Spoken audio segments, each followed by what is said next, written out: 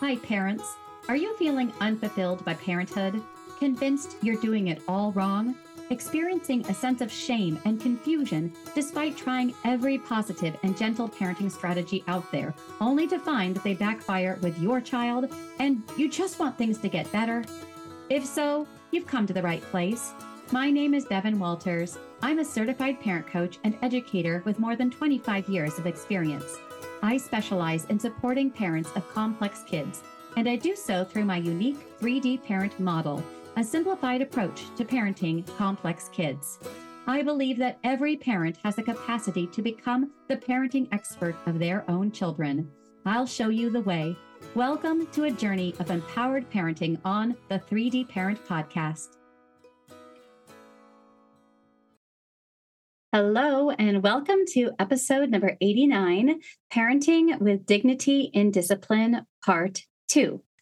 Clearly, this is the second part of my two-part episodes that are tackling the D in the 3D parent approach or 3D parent model of dignity in discipline. This is also the final episode in what you have been listening to, the 3D Parent Bootcamp. And before I dive into the strategies and framework that I introduced when talking about how one does dignity with discipline, I wanted to first address what you might be feeling, especially if you just finished listening to part one of this two-part episode series on discipline. Sometimes parents, after hearing kind of all of the don'ts in terms of the suggested strategies or reactions to problematic behaviors with our children, sometimes parents hear those and they start feeling really guilty and they start beating themselves up. Sometimes they say, well, gosh, you basically listed absolutely everything that I do with my kids. So I'm clearly the worst parent ever. I don't want you to be doing that. Give yourself some grace. We as parents do the best we can given our current circumstances and given the information that we have and the recommendations that we are trying to follow. We're always trying to do the best we can. And when you know better, you can do better. So let's not forget that. It's not too late to make changes. It's not too late. You can go ahead and you can make some changes and not sit there beating yourself up, feeling guilty. At the same time, sometimes I hear the opposite. I hear parents who just minimize these different types of parenting strategies, discipline techniques, perhaps ones that were used with them. And they say, I was spanked as a kid and I turned out okay. My parents were never around. They never helped me out with my problems or talked me through things that were stressful or emotional. I turned out fine. Or, hey, so what? I yell. My parents yelled. We're a yelling family. We just yell a lot. That's fine. I also want you to think about what I just said, those statements, how they are landing for you, and ask you, please, not to minimize. You need to know that harsh punishments, emotional neglect, and discharging your anger at your child through force or yelling, all those leave wounds. And those are wounds that can impact a person consciously or subconsciously for their whole lives. So while I do not want you to drown in a sea of guilt, I also do not want you to minimize the impact that your parenting choices are having with your children. I also want to remind you that our goals as parents, especially if you are embracing this role of being the nurturing alpha, our goal is to foster authentic maturity and healthy emotional development in our children while maintaining a secure, deeply attached relationship with them. So if you are yelling, if you're spanking, if you are putting your child in timeout all the time, you need to ask yourself, is this fostering authentic maturity? Is this fostering healthy emotional development? Is this maintaining and supporting and fostering a deep connection with my child? If the answer to any of that is no, you need to rethink what you're doing as a parent when it comes to your discipline, techniques, strategies, or just your reactions that you're giving to your children when their behavior is less than ideal. Now, when I talk about discipline that is also maintaining a secure, deeply attached relationship, do not misunderstand me and think that this means I'm advocating for keeping your children happy or collaborating with them on everything. As I've already shared in previous episodes, it is essential that your children see you as the clear leader, as the nurturing alpha of your household. So, yes, that means that your children are going to at times be frustrated, mad, angry at you when you set limits, when you are giving firm boundaries and limits to your children and communicating those. Your kids are not going to be very happy. So you might think, oh gosh, then it's going to hurt my relationship with them. That is actually not true.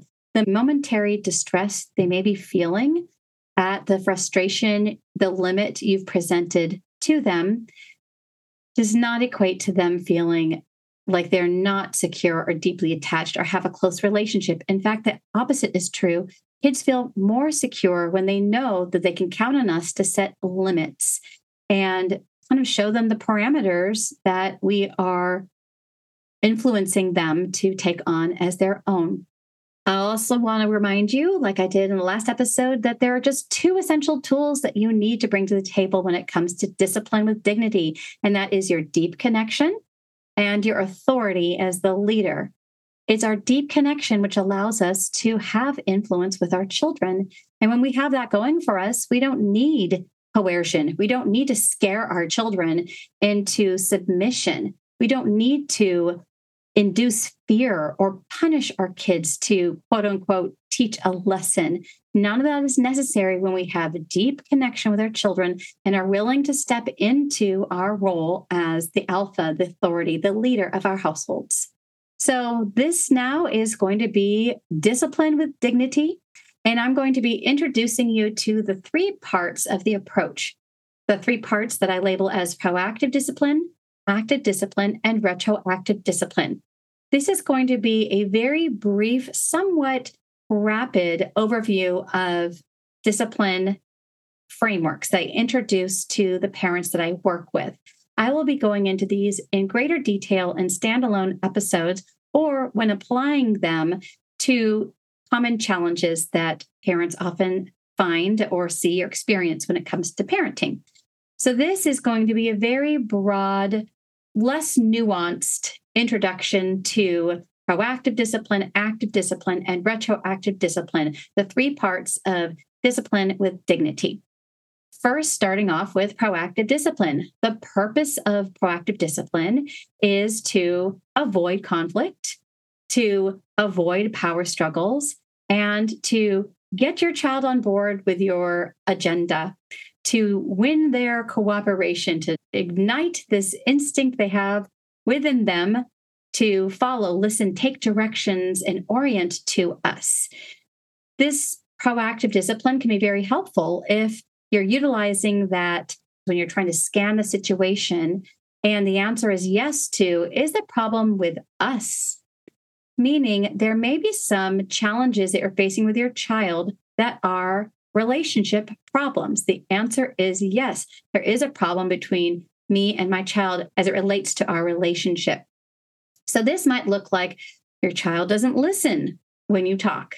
Your child doesn't respond when you give them a direction. Your child does the opposite of what is asked.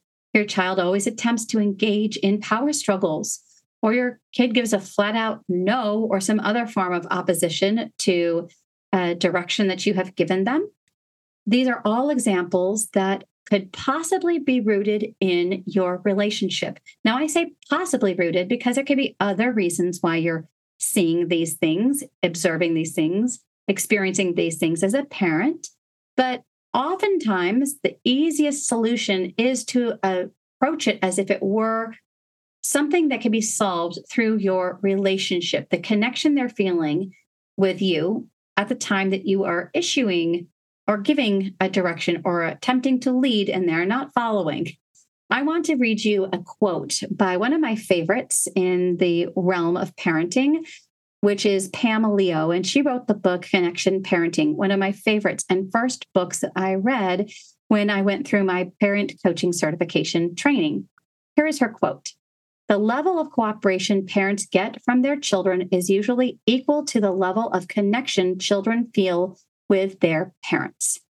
What this means is all children have this natural instinct to follow, listen, take direction from, to orient to, and to be influenced by their parents when they feel connected in a given moment.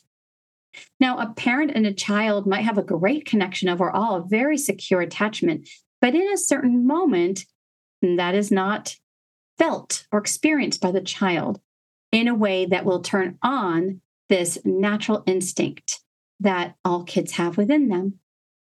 The reason for this oftentimes can be because of a common parenting mistake, and that is to do what I call parent cold.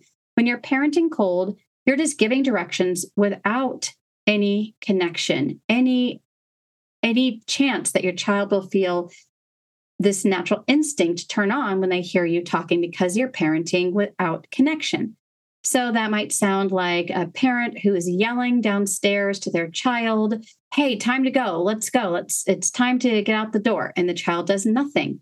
That might happen when a parent says, "Okay, it's time to get upstairs, brush your teeth." When that happens and a child does not respond the way in which we would like them to respond, which is to follow our directions, it might be because of your approach being too cold and without connection. Too much of this leads to typically escalation, yelling, threats, coercion, which all of that has a damaging impact to the parent-child relationship. And all of it also trains a child to not respond until they're yelled at, to not do what you've asked until you've issued a threat or given some type of an incentive or a bribe. None of those things are conducive to a strong, connected relationship or a child feeling this natural instinct to cooperate with us. So I'm going to introduce to you my first strategy when it comes to proactive discipline. This strategy is not something I came up with. It's just something that I use under this umbrella of proactive discipline. And it is the strategy called Connect Before Direct, very popular in positive discipline. Or alternatively, it could be called Collect Before Direct. So Connect Before Direct or Collect Before Direct. Both of them are cute and rhymey. What am I talking about here? Well, Dr. Gordon Neufeld, developmental psychologist that I talk about and reference a lot on my podcast in my work, he uses collect before direct. And he's talking about collect in terms of kind of you're collecting your child's instincts to follow and listen and be influenced, but also you're specifically also literally collecting their eyes, their eye contact, a smile or some form of facial recognition, and a nod. And I want you to think about those three things: eyes, smile, and a nod. When I heard that first from Dr. Neufeld, I was like, oh, that's cute and all, but like, what is he really talking about? And then I was looking for that with my kids and looking for that response when I was attempting to connect with them before giving them a direction or leading them through a transition. And I saw those exact same three things. I saw the eye contact, a smile, and a nod. And those are things that you're trying to collect through the process of doing this strategy. I give the parents I work with two different ways that I suggest using this strategy. The first way is to just find where your child is and come into their space, get into their face in a friendly way and connect with them. You need to reserve about a minute or two before you're going to give a direction or attempt to make a transition with them to connect with them. So anything that currently has their focus, you want to kind of meet them where they are, connect with them around the thing that has their focus, and then you give the direction or lead them through a transition. So an example of that might be, it's time to go. You need to leave the house in about the next 5 minutes, and your child has to still put on their shoes and their coat and grab their backpack to be ready to go. So I've built in already, it doesn't take a full 5 minutes to do that. So I've already built in a couple minutes to connect with my child. So I go to where they are, I get down on their level, and I start interacting with them. Let's say your child was playing with a Lego and they were building some type of a Lego creation while you were wanting to connect with them, establish a connection. So you just go and you observe what they're doing. Oh, what are you building? Oh, that's interesting. You're building a house. Is it going to be a one-story house or a two-story house? Oh, wow. Are you going to put windows in the house or just leave them open air? Oh, cool. So let's see. We have about, gosh, another two pieces of Lego that we have time for you to put on. And then we're going to have to put it in a safe place so you can return and play with it and continue building after you get home from school. And then you go ahead. I sped that up a bit. That was shorter than 2 minutes, but you get the idea. You're connecting, you're asking questions, you're looking to collect the eyes, a smile, a nod from your child. That's an indication that they're now orienting to you and their focus is starting to shift towards you. So that's the first way that you could use this strategy, the connect before direct strategy. The second way you can do so is to connect through play or playfulness. Now, this is a great strategy, I find, if you have a very limited time. You didn't build in the extra minute or two, or you're already running late. So you got to get cooperation instantaneously. Or perhaps this is a great way to use a strategy if it's just more your style, more a way in which you connect easily with your child through play. Play is never a bad idea. And for some people, it comes very instinctive, and other people, it takes more effort. So try both ways. What I mean when I say connect through play is, let's say you got to get out the door, right? So rather than connecting with them, because we don't have time for that, or it's not really my style, I get kind of annoyed. My kid could tell I'm going to try and push them towards something else. So instead, I grab that focus and do so through saying something very silly. Like I hand them one of their shoes and say, oh, time to go. Here, put your shoe on your ear. What did I just say? I meant put the shoe on your knee. Oh, wait, I forgot. Where does that shoe go again? That's right. It goes on your foot. Okay, here's your other shoe now. And you make sure you put it on your ear. Oh, wait a minute. I already forgot. Where does that shoe go again? Oh my gosh, I'm so silly. Okay, now here's your coat. Don't forget to put the coat on your head. Wait, what did I just say on your head? That's not where coats go. Where do coats go? I'm just being silly and playful. Another thing you can do that's playful and fun is if you want to get kids upstairs, let's say, you have a second floor and that's where the bedrooms are, and you need to move them up there somehow, you could say, hey, I got an idea. Let's pretend that we are a bear family and we're going to crawl up the stairs pretending to be mama bear and baby bear, borrowing this idea from my mom. She did this with me to get, I'm assuming, probably for the same reason, or maybe it's just her way of connecting with us playfully. I do this with my own children, and I'm definitely doing it to connect through play. And so I say, okay, let's crawl up the stairs like mama bears and baby bears. And then we crawl up the stairs together on hands and feet, mama bear and baby bear. And we're all crawling up together. And then sometimes I'll pretend to get out of line. I'll go, rawr, and I'll pretend to kind of use my hand like a claw to kind of get them back in line. I want to let you know I'm doing this strategy with my 11 and 9-year-old. It's still fun to connect through play and to try and get their cooperation without having to nag, yell, escalate, etc. Connecting through play can be a really, really great way to avoid proactively some conflict. So I suggest you try those strategies. Now, before I move on to the next proactive strategy that I wanted to talk about on this episode, I do want to address something I commonly hear from parents who give this connect before direct strategy a try. They say, yeah, it worked, but oh my gosh, it takes so much effort and time. And I'm so exhausted at the end of the day. I remind them what the goal is here. And we're trying to have positive outcomes. And I want you to also think, if you're thinking the same thing, about the alternative. No matter what, it's going to take time and effort. You could take the reactive efforts when your child does not respond the way you wish they would. When you say, time to get ready, time to go upstairs. And when they don't respond, you become reactive and you yell and you nag and you threaten. Now I'm going to take away books. Now you're going to lose screen time tomorrow, or whatnot. That's one way of handling it.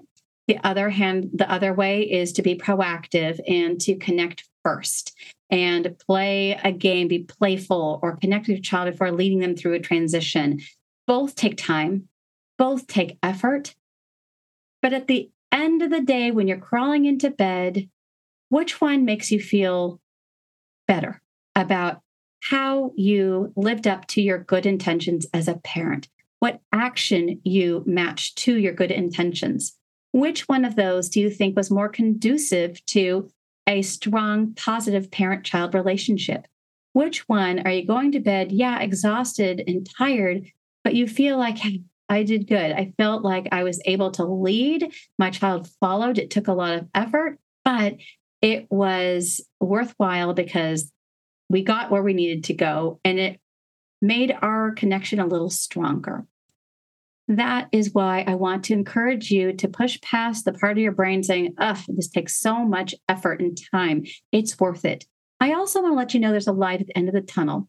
If you have a young child or an emotionally young child, or a child is really prone to being pretty stubborn or have a lot of oppositional behaviors, you need to spend a bit more time being proactive in using these approaches. But when your child is a bit more mature, you don't have to because your relationship is already solidly rooted and grounded. So it's a miracle one day when you say to your 10-year-old, hey, we got to go right now. Let's go. Let's get our backpacks on. Let's get our shoes on. Let's go. And they do. It's like a miracle occurred. Well, that miracle isn't really a miracle. It is your connection working. Your child doesn't need you to kind of prime the pump to turn on this instinct because it's already there and you've been sustaining it through your strong connection. So I just want to let you know that this is not forever. It's just what you do when it's necessary. I mean, I said I'd use that strategy with Mama Bear and Baby Bear with my 9-year-old and 11-year-old. Not a lot of times. A lot of times I'm not needing to use those strategies, but they love it still. And it's a nice way to be able to connect, get them upstairs easily by just kind of turning on this little playful game that we played from the time they were really little. I'm going to talk about 2 more proactive strategies, and I'm going to talk about them just very briefly because of the time limitations of this podcast episode. The first proactive strategy I want to talk about is to use structures or rules whenever you have a common area of conflict or a repeated area of conflict. Things that typically fall into this category are screen time, like the amount and when, snacking. When can kids snack? When should they stop snacking so that they're hungry enough to eat a meal that's coming up? What parent puts what child to bed each night? That can sometimes be an area of common conflict. And also, who sits where at the dinner table?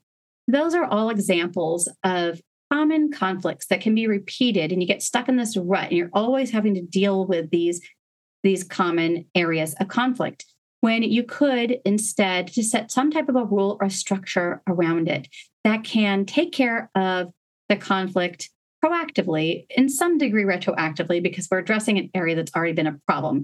But it becomes a proactive strategy when you set this structure into place. I'll give a quick example from my own family. My kids, my big kids, they used to come home from school and they'd snack and they'd snack and they'd snack and they'd snack and they'd help themselves to the snack drawer or help themselves to food in the fridge. And then, of course, dinner time came and they wouldn't want to eat the really good, healthy, yummy, nutritious food that I had made for dinner.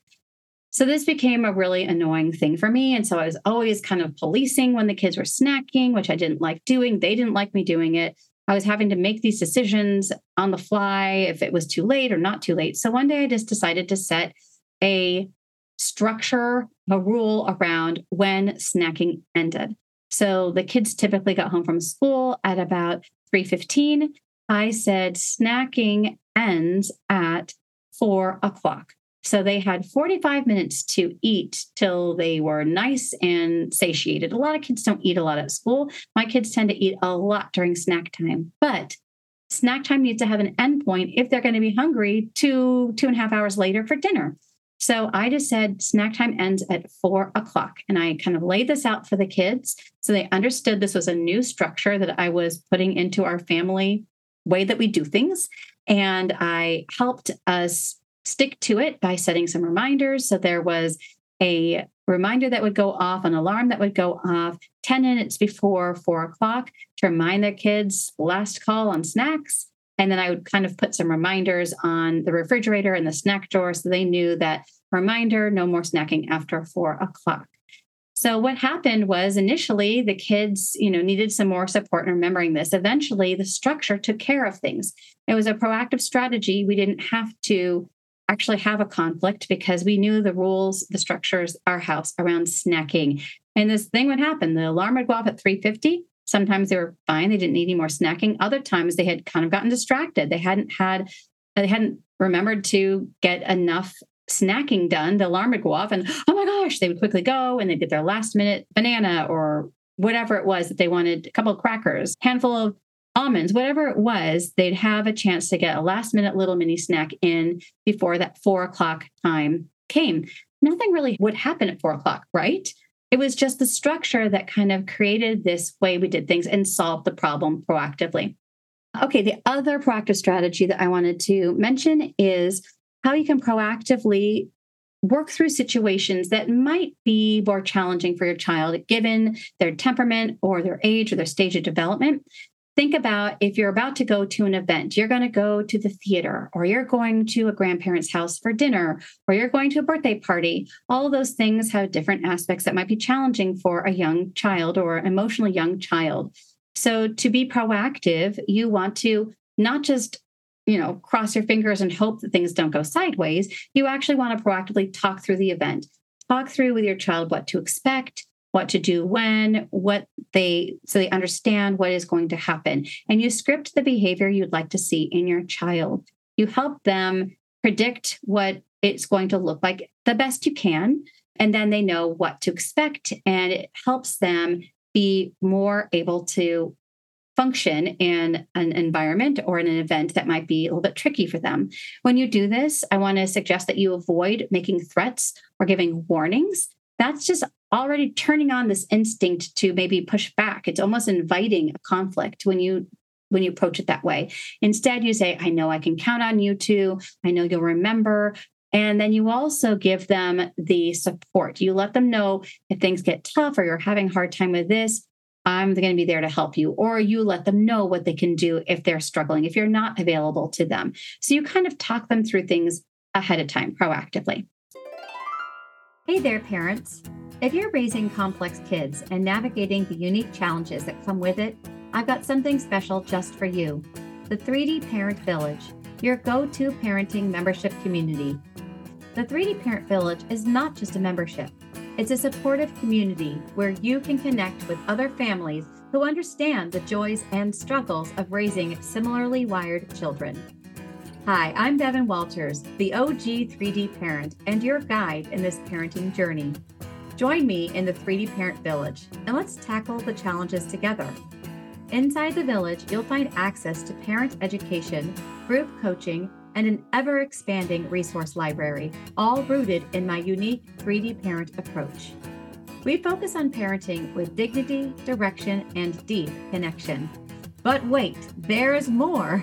With your village membership, you'll also get exclusive access to the 3D Parent On The Go program.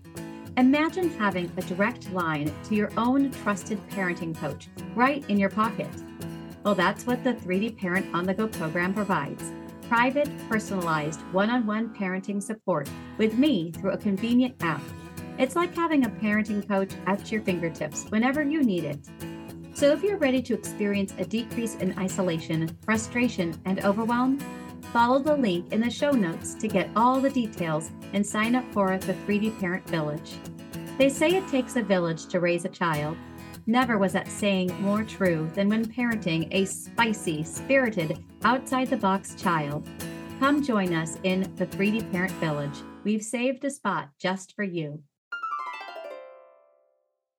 Okay, I'm going to transition now to the second part of Discipline with Dignity, or Dignity and Discipline, however you want to say it.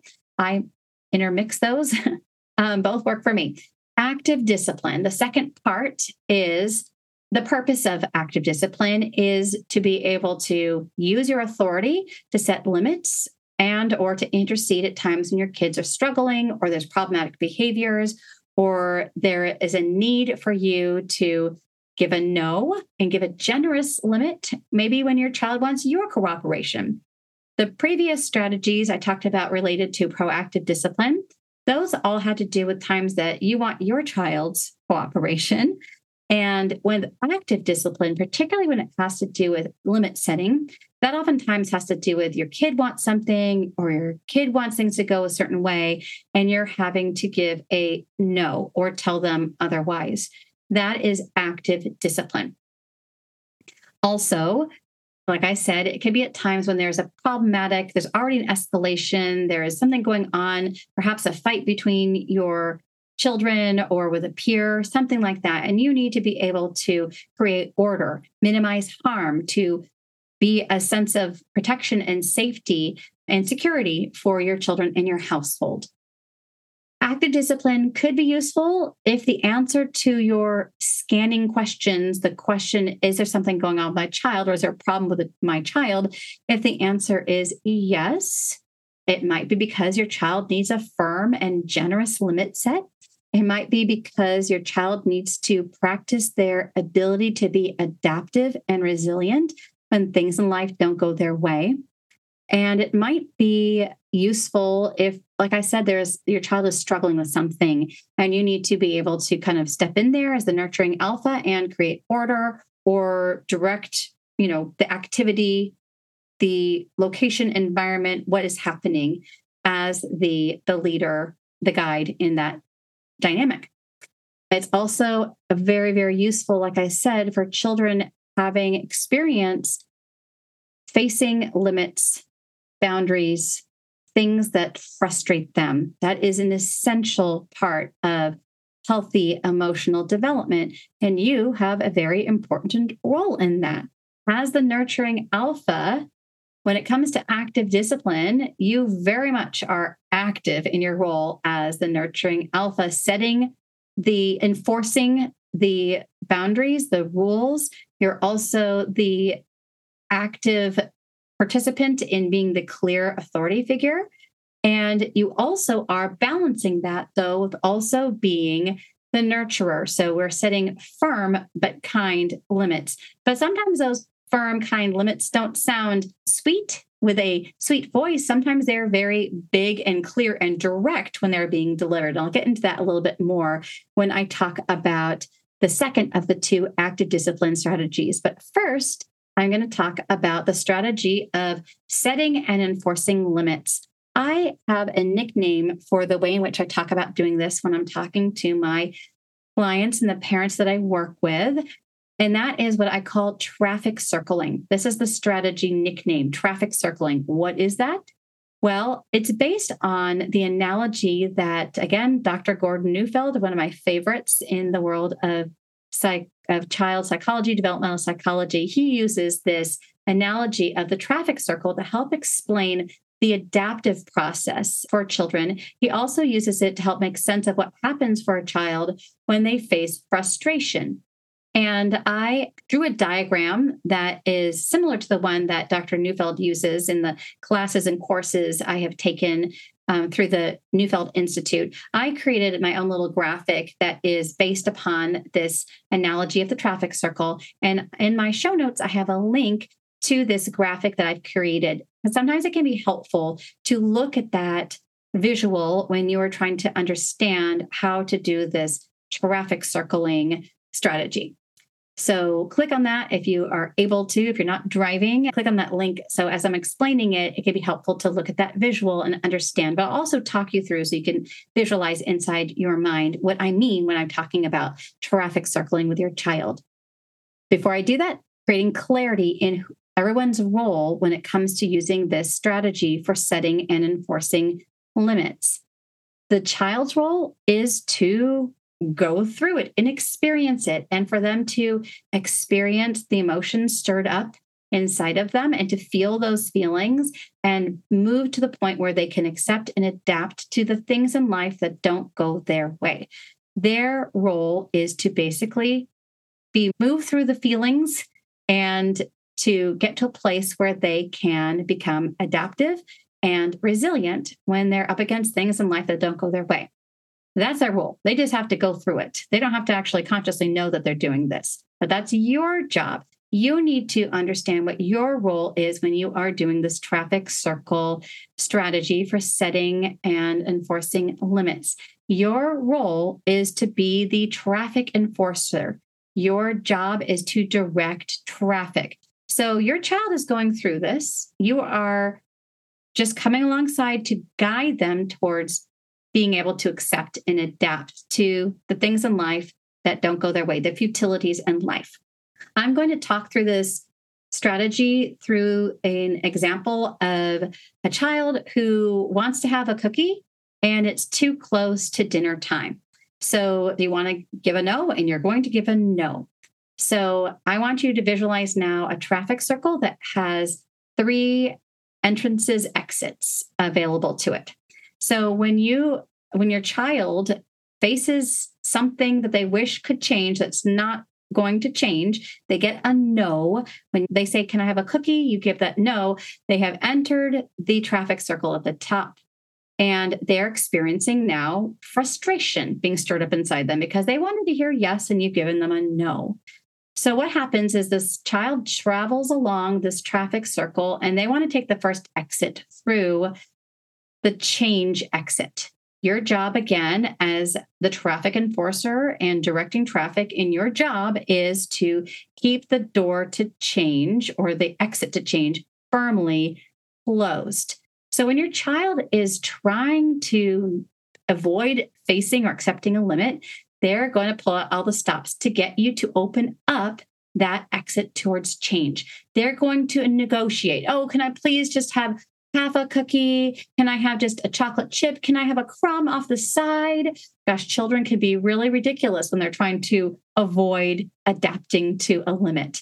They might just repeatedly ask you like a broken record, "Please, please, can I just have one cookie?" They may reason with you. "You gave me a cookie yesterday. You said yes before." Or they might try to negotiate. Like I already said, "Can I have half a cookie?" They might say like, "Well, gosh, if I eat a bunch of broccoli right now, could I have?" They'll do all kinds of things to avoid adapting. They don't like it. It doesn't feel good. It draws up all this frustration inside.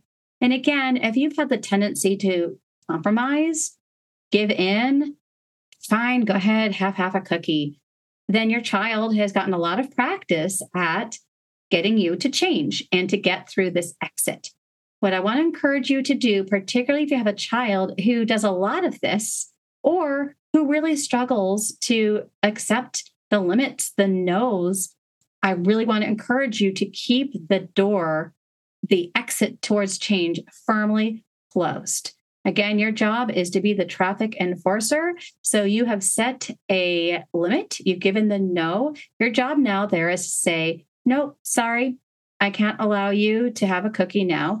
And then you need to mix in that nurturing side of this. So it's okay to validate your child's struggle. "I understand you wanted me to say yes. And I said, no, you don't like the answer that I gave you. You have every right to feel frustrated. I get that." So you're validating, you're letting them know that you understand that they're upset by this. You're okay with the fact they're upset by this, but you're not going to just come out and say that. You're saying so just by saying, "I accept your emotions around this." Your job is now not to try and get your child to feel badly about having an emotional response to the limit.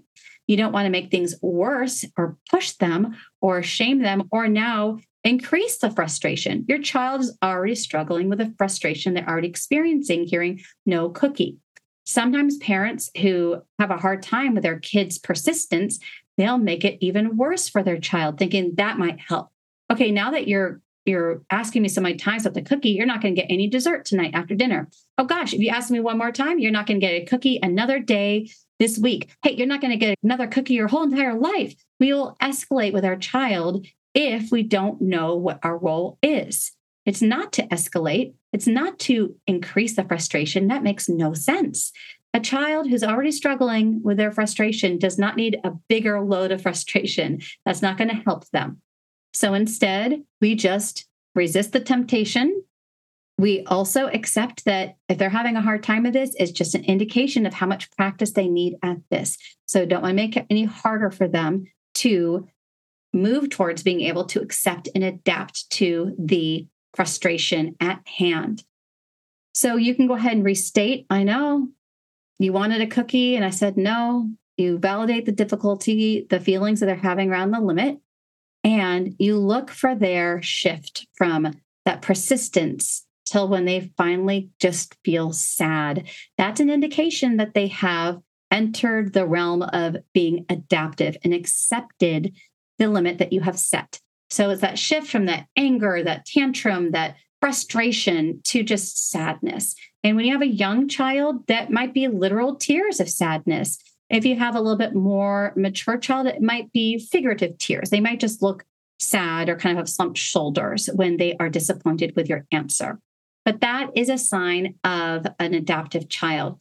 Now, every time a child is faced with the same or similar no, if you have been a really great traffic enforcer and that exit towards change has stayed closed, your child will not need to spend so much time getting to the adaptive state.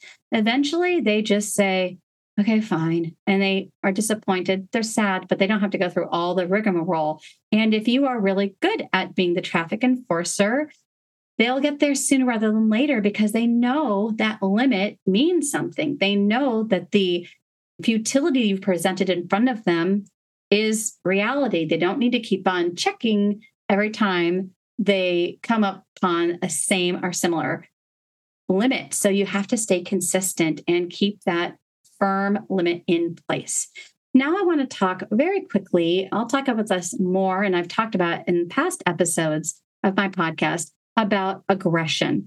So sometimes a child recognizes that the exit towards change is closed, but they're not going to adapt and accept that which they wish could be changed and is not going to be changed. So they bypass the exit at the bottom of the traffic circle. They swing out in another direction towards aggression, towards fight, towards anger, and trying to kind of unleash their frustration towards other people. That is the root of where aggression stems from. It's a adaptive kind of mechanism that is conscious. It's not something a child is choosing to do. It's their brain saying, oh, no, don't go in the direction of accepting because that's too hard, that's too painful. And instead they feel moved to attack. Your job, again, as the traffic enforcer directing traffic is to reroute your child around the traffic circle. A lot of times parents get stuck in addressing the aggression and then they start punishing the aggression, or I can't believe that you just said that to me. And how dare you say you hate me? I do so much for you. They get trapped in this exit with their child. And their child, well, of course, they're not having a good time when there's mode of aggression. What they have successfully done was avoiding adapting to the limit, because now they're all out in this attack mode.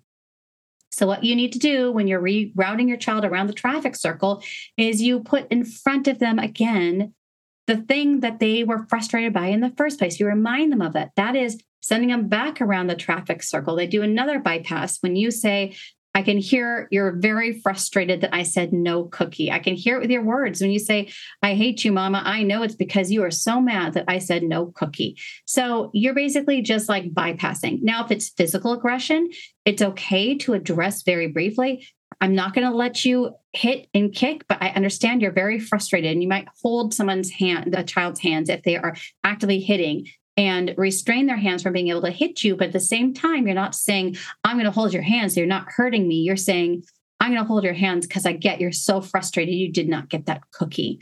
So again, the point is to reroute the child around the traffic circle so that they can make another pass at being able to become adaptive. Once they get to that sad place, they can cry about the things that don't go their way in life and get to a place of being resilient. They realize it's survivable. Hey, I didn't get what I wanted. It didn't feel really good, but I survived that. And they feel more resilient and better able to cope with the same or similar limits that are presented in life. I want a little last tidbit before, and again, I'll revisit this on future episodes in more detail and with more examples. But real quick, I want to encourage you when it comes to this traffic circling, a lot of times parents think, well, I'm going to choose my battles. You know, if I put a blue cup in front of my child and they want to have a red cup, I'm just going to choose my battles and just pour the milk in the red cup and not have to deal with them freaking out about it. It's just, I'll choose that battle. I want to have you think about that for a minute. When it's the small stakes stuff, the stuff that doesn't really matter, when we're choosing not to uphold a limit or something that's frustrating our child and say, you know, sorry, I poured the milk already in the blue cup. We're going to stick with that today because it's already dirty. I don't want to dirty another cup. We're going to stick with the blue cup, but I understand you're frustrated. You wanted the red cup. When we choose the small stakes frustrations, we're giving our child practice at becoming more adaptive. Yeah, I could have just poured it in the other color cup and gotten on with life, but I'd missed an opportunity for my child to make it around the traffic circle and become adaptive.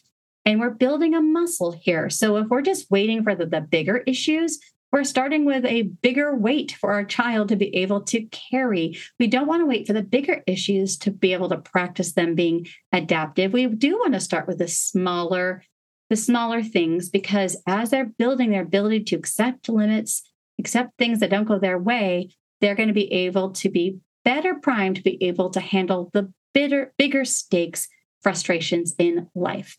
This ability to be adaptive is essential to emotional maturity and health and well-being. So do not put this on the back burner and get going with it right away, particularly if your child struggles to hear no or when they don't get their way.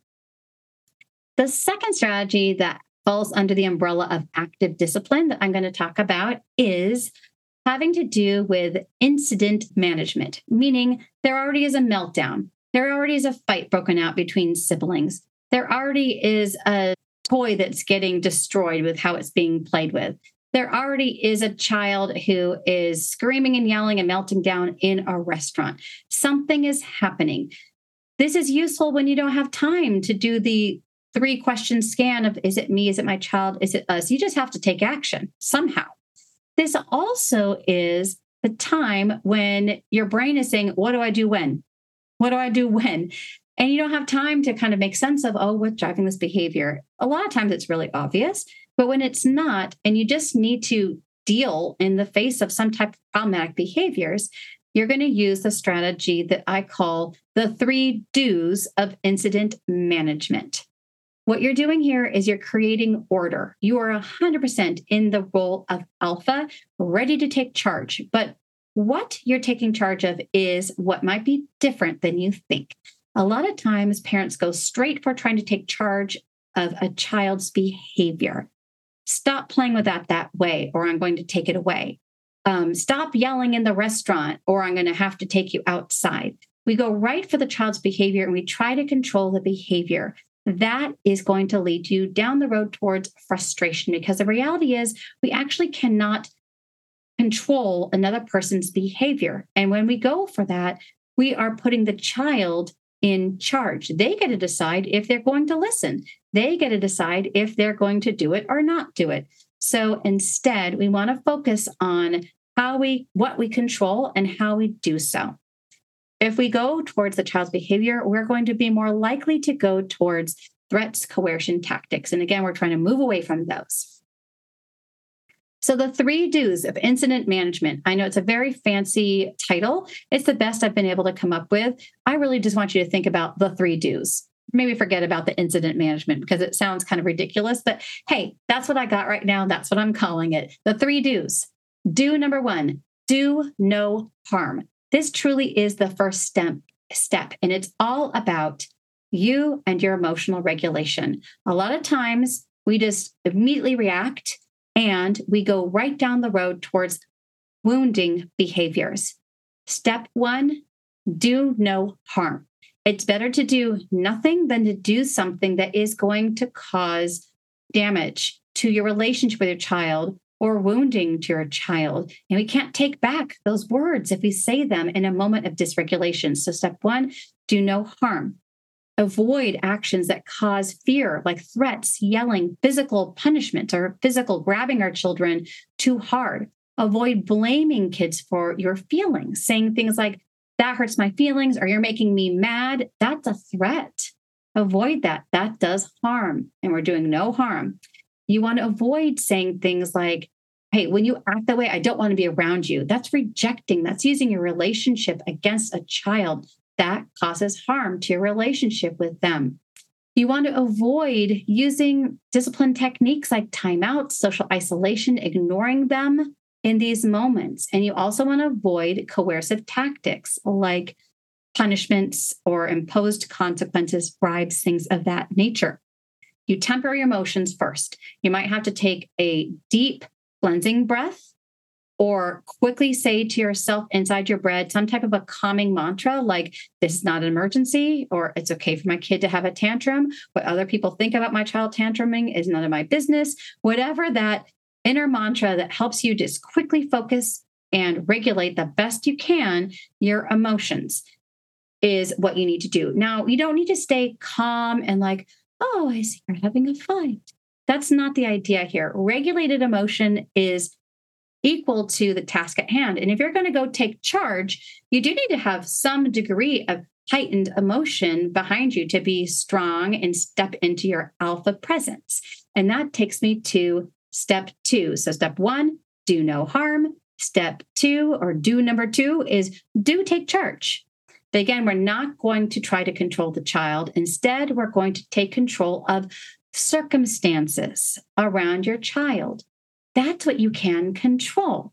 So examples of taking charge of circumstances might be the environment. You might need to change locations. If your child is not listening at the park, you need to exit the park, exit the grocery store. If your kid is freaking out about something that they want and you won't get them, you may need to change seats at the restaurant dinner table. If your child is getting really dysregulated next to their sibling, take charge of what you can control. If your child is playing with a toy really destructively, remove the toy.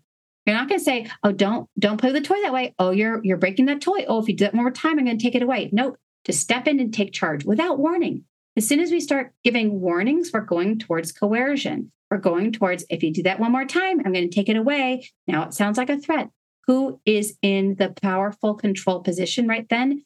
Your child. Instead, you just take action, control what you can. The toy is being played with destructively. Oh, looks like playing with that toy is not working right now. You pick it up, you put it on a shelf. This isn't working is my favorite catch-all phrase to take charge without doing harm. No one's being blamed. No one's being shamed. It's just, oh, this isn't working, so we're going to leave the park. Oh, this isn't working, so I'm going to take you outside to go walk around the block while we're waiting for our food at the restaurant. It's taking a long time and it's really, really hard.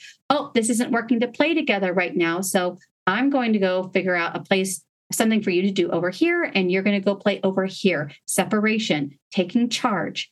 That is what you can take charge of. And use that phrase, this isn't working, until you come up with your own words. That's a really great one to communicate. I'm in charge and I'm going to do something right now. Now, your child might have a response, an emotion when you take charge. That's okay. You're going in there and you're creating order. If your child is running away and going out of sight and not staying within a safe boundary that you have kind of like laid out for them within a park, time to go. And your child might have a huge tantrum about going. That's okay. They get to feel upset. You also get to take charge and accept your child's going to have some feelings about that. Now, don't go down the road of punishing them for that. So again, the first do was do no harm. The second do take charge.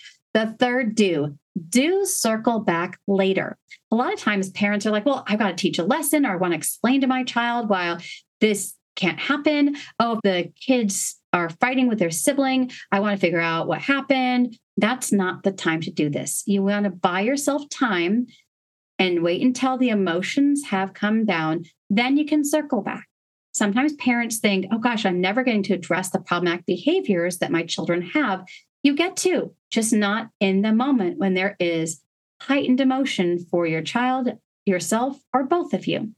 So you can let your child know you'll address it later. That's fine, but do wait, okay?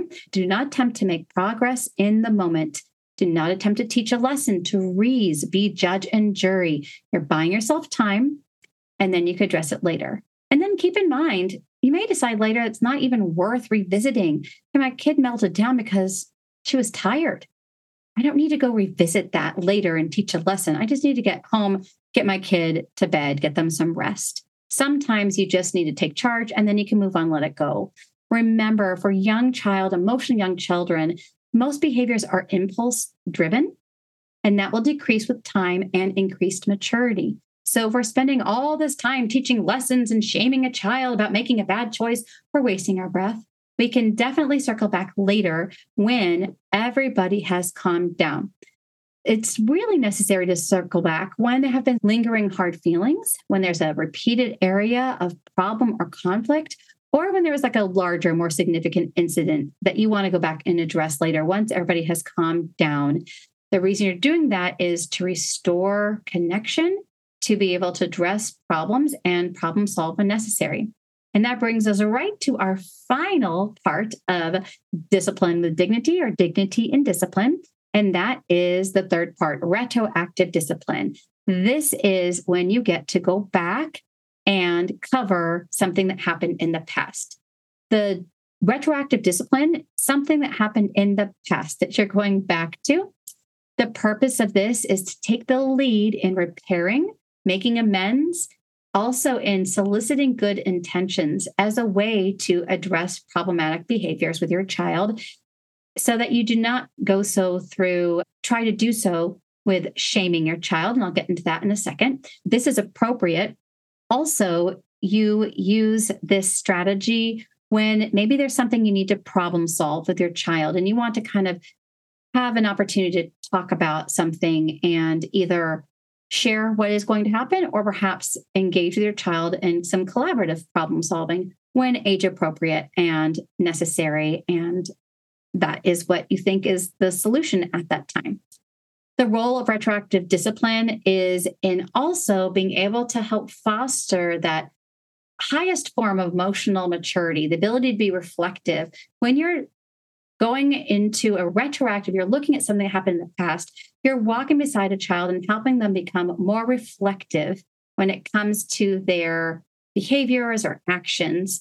They may not be at that stage of development consistently yet, but you can certainly walk them there and guide them to be reflective in the way in which you use this retroactive discipline strategy. This is also very important to help build your child's capacity to feel remorse and to take responsibility for their actions. So all of this is really, really good stuff in a place that I feel like most parents I talk about are missing opportunities. Now, trying to do too much in a moment of heightened emotion or in the middle of a problem, and they're missing the opportunity to actually make real progress when there's been a little bit of time and separation. So I'm going to introduce now this strategy I call the circle back conversation, circle back conversation. It's very important that you take in consideration timing. You have to buy yourself enough time for your emotions and your child's emotions to have become calm, and there be no more frustration that is noticed for either yourself or your child. So this might be, 30 minutes later, an hour or two later on that day, even another day, months, weeks can go by, and it's still worth it to circle back. You do not need to have it as soon as possible, because that might actually sometimes lead you to talk to a child who is very closed down and not willing to engage, and maybe still too full of frustration. And I also want to let you know that it's never too late to have one of these circle back conversations, even if it's something that happened, like I said, days, weeks, or even months ago. It's never too late to go back and revisit it and talk through it in this more reflective fashion. You need to make sure that you enter into one of these conversations when the context of connection has been established. So again, timing is important. Also, feeling a sense of connection already established between yourself and your child.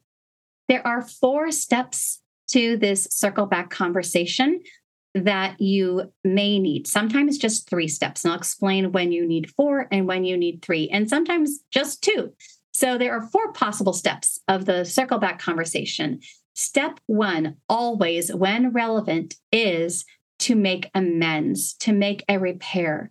This is for you, the parent, to take the lead in taking responsibility for anything that you realize upon reflection that I made a mistake. I yelled, I threatened, I overstepped, and you know upon reflection that I did something that was wounding to my relationship with my child. You take the lead in making that repair. Don't wait for your child to come to you.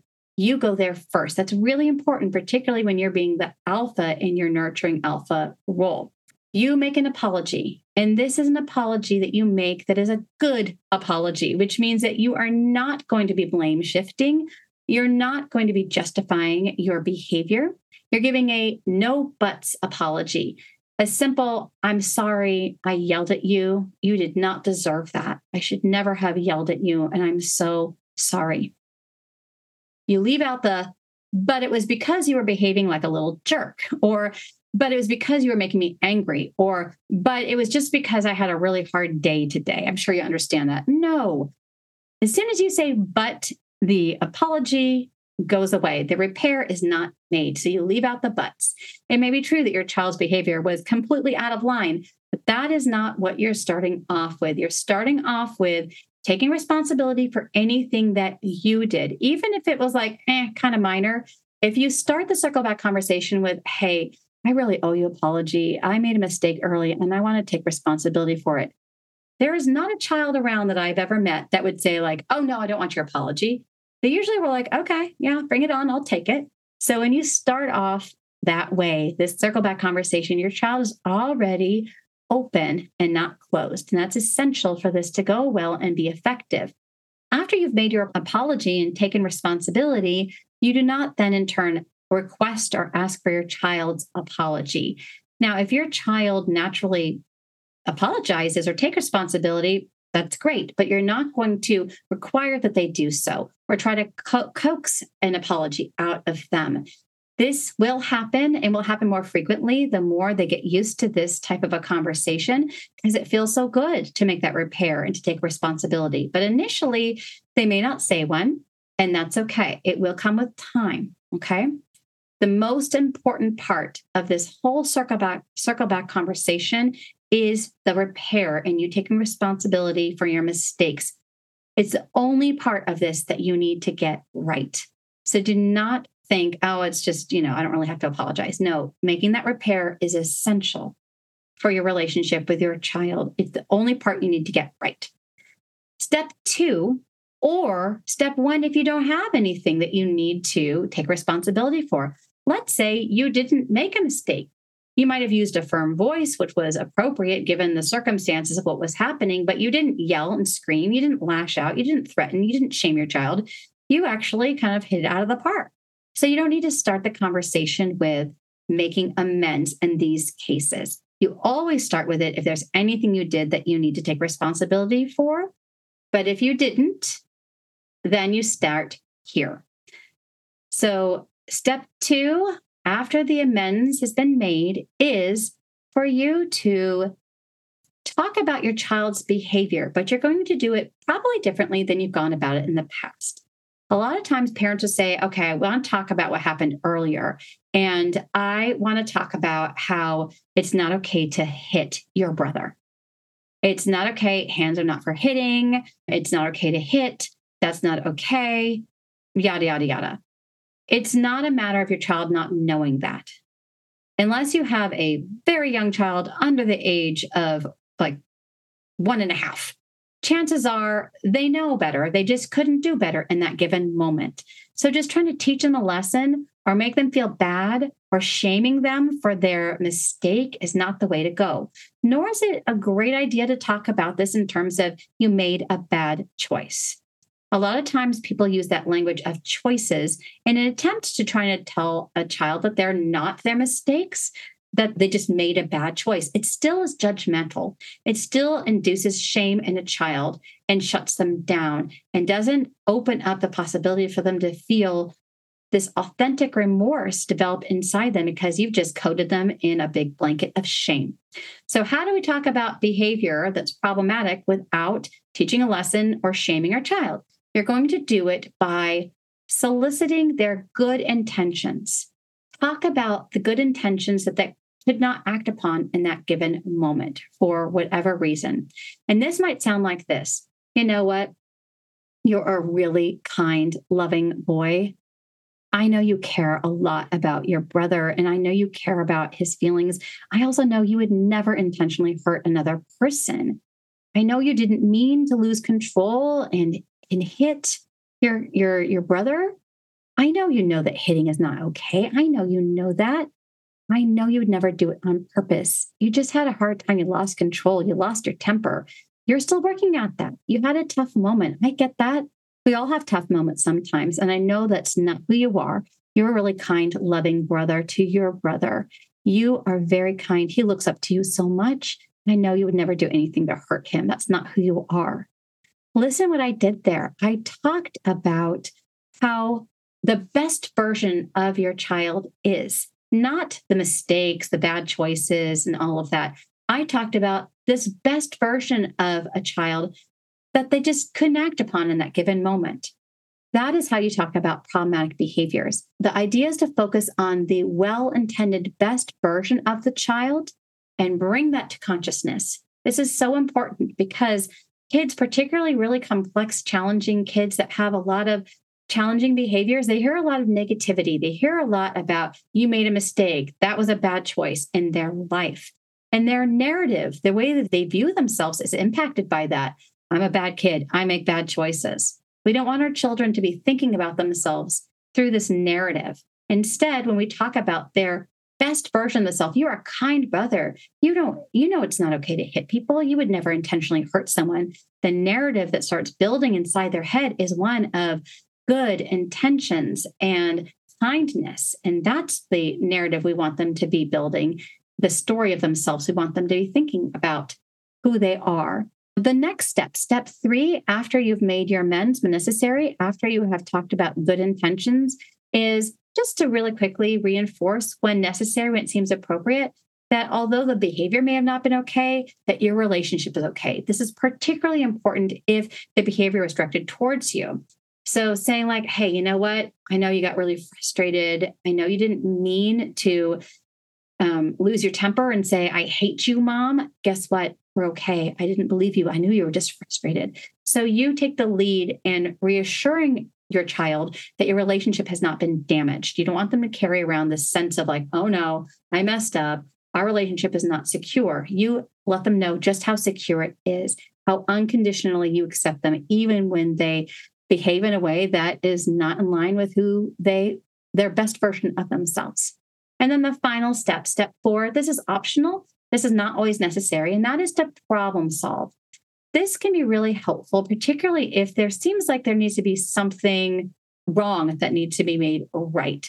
For example, maybe a child damaged something that belongs to somebody else, or maybe it has to do with one of those sibling squabbles or a fight or something they did unkind to somebody, a friend or something. This is a good opportunity to, following the good intentions talk, to be able to say, hey, you know what? I know you didn't mean to act that way. That's not who you are. Let's see if we can come up with a plan on how to make things right. What do you think would be a good idea? You're going to collaboratively problem solve. When you approach this way, your child is going to feel some sense of remorse, which is a very vulnerable feeling that is, you need to feel very safe to feel that. But that leads to wanting to take responsibility. So you partner with your child, you come alongside them, and you help them come up with a solution to make things right. You don't say, you need to go give your brother an apology and then write them a note and then give them something of yours. That feels very punitive. When it comes from within and your child comes up with their own way to make things right, to make amends, to repair, you are helping them know how to do this throughout their life. So listen to their suggestions. They may come up with ways to make repairs that are maybe like a little outside the box. That's okay. This is all a process. And the main thing is that your child is being able to take action when they feel a sense of responsibility over their actions. And that is what is so important and necessary, and why doing this retroactive discipline and circle back technique, this conversation, can be so powerful. If you try to initiate one of the circle back conversations and your child doesn't seem really open to it, just move on, and you can go try again at another time. Perhaps they're still frustrated. Perhaps they're just too closed off from feeling that sense of remorse. You can keep it quick and then move on later. Just know that your child might need a little bit more of a gentle approach. Maybe you need to work a little bit on the timing. Just keep trying. Don't ditch this part of the discipline process.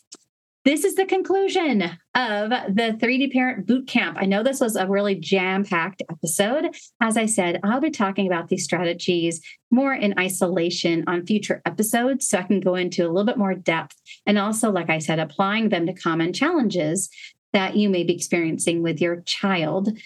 I hope what we've covered during these 6 episodes is helping you feel more empowered in your parenting and more like you're on your way becoming the parenting experts for your children. I want to leave off with a message of encouragement and empathy. Parenting is this incredible journey, and it can bring up a lot for us, including a lot of mixed feelings. Some of these feelings, of course, are joy and pride in our children and our own capacity for love, even beyond what we didn't know we were capable of. But oftentimes, alongside those wonderful feelings are feelings about our inadequacy or guilt or regret or frustration about having a hard time parenting or guilt around our mistakes. There's so many mixed feelings that swirl around us in our roles as parents. I just want to let you know and encourage you to realize that you have it within yourself to provide exactly what your children need. Trust yourself. Trust your children. You are their answer. And you have it within yourself to provide your children with exactly what they require to grow, mature, and flourish. This is just the beginning of season 2 of the 3D Parent Podcast. I'll be back each Sunday with a fresh new episode full of 3D Parent infused wisdom. Until then, take care of yourself and your families. Thank you for joining me on this episode of the 3D Parent Podcast. I hope our conversation has inspired your journey towards building deeper connections with your children and strengthened your resolve to match your parenting intentions with your words and actions. If today's insights resonated with you, the greatest thank you I could receive would be for you to subscribe, rate, leave a review, and share my podcast with others. And for those of you seeking more support with your parenting, consider joining the 3D Parent Village, a nurturing membership community designed for families raising complex kids like yours.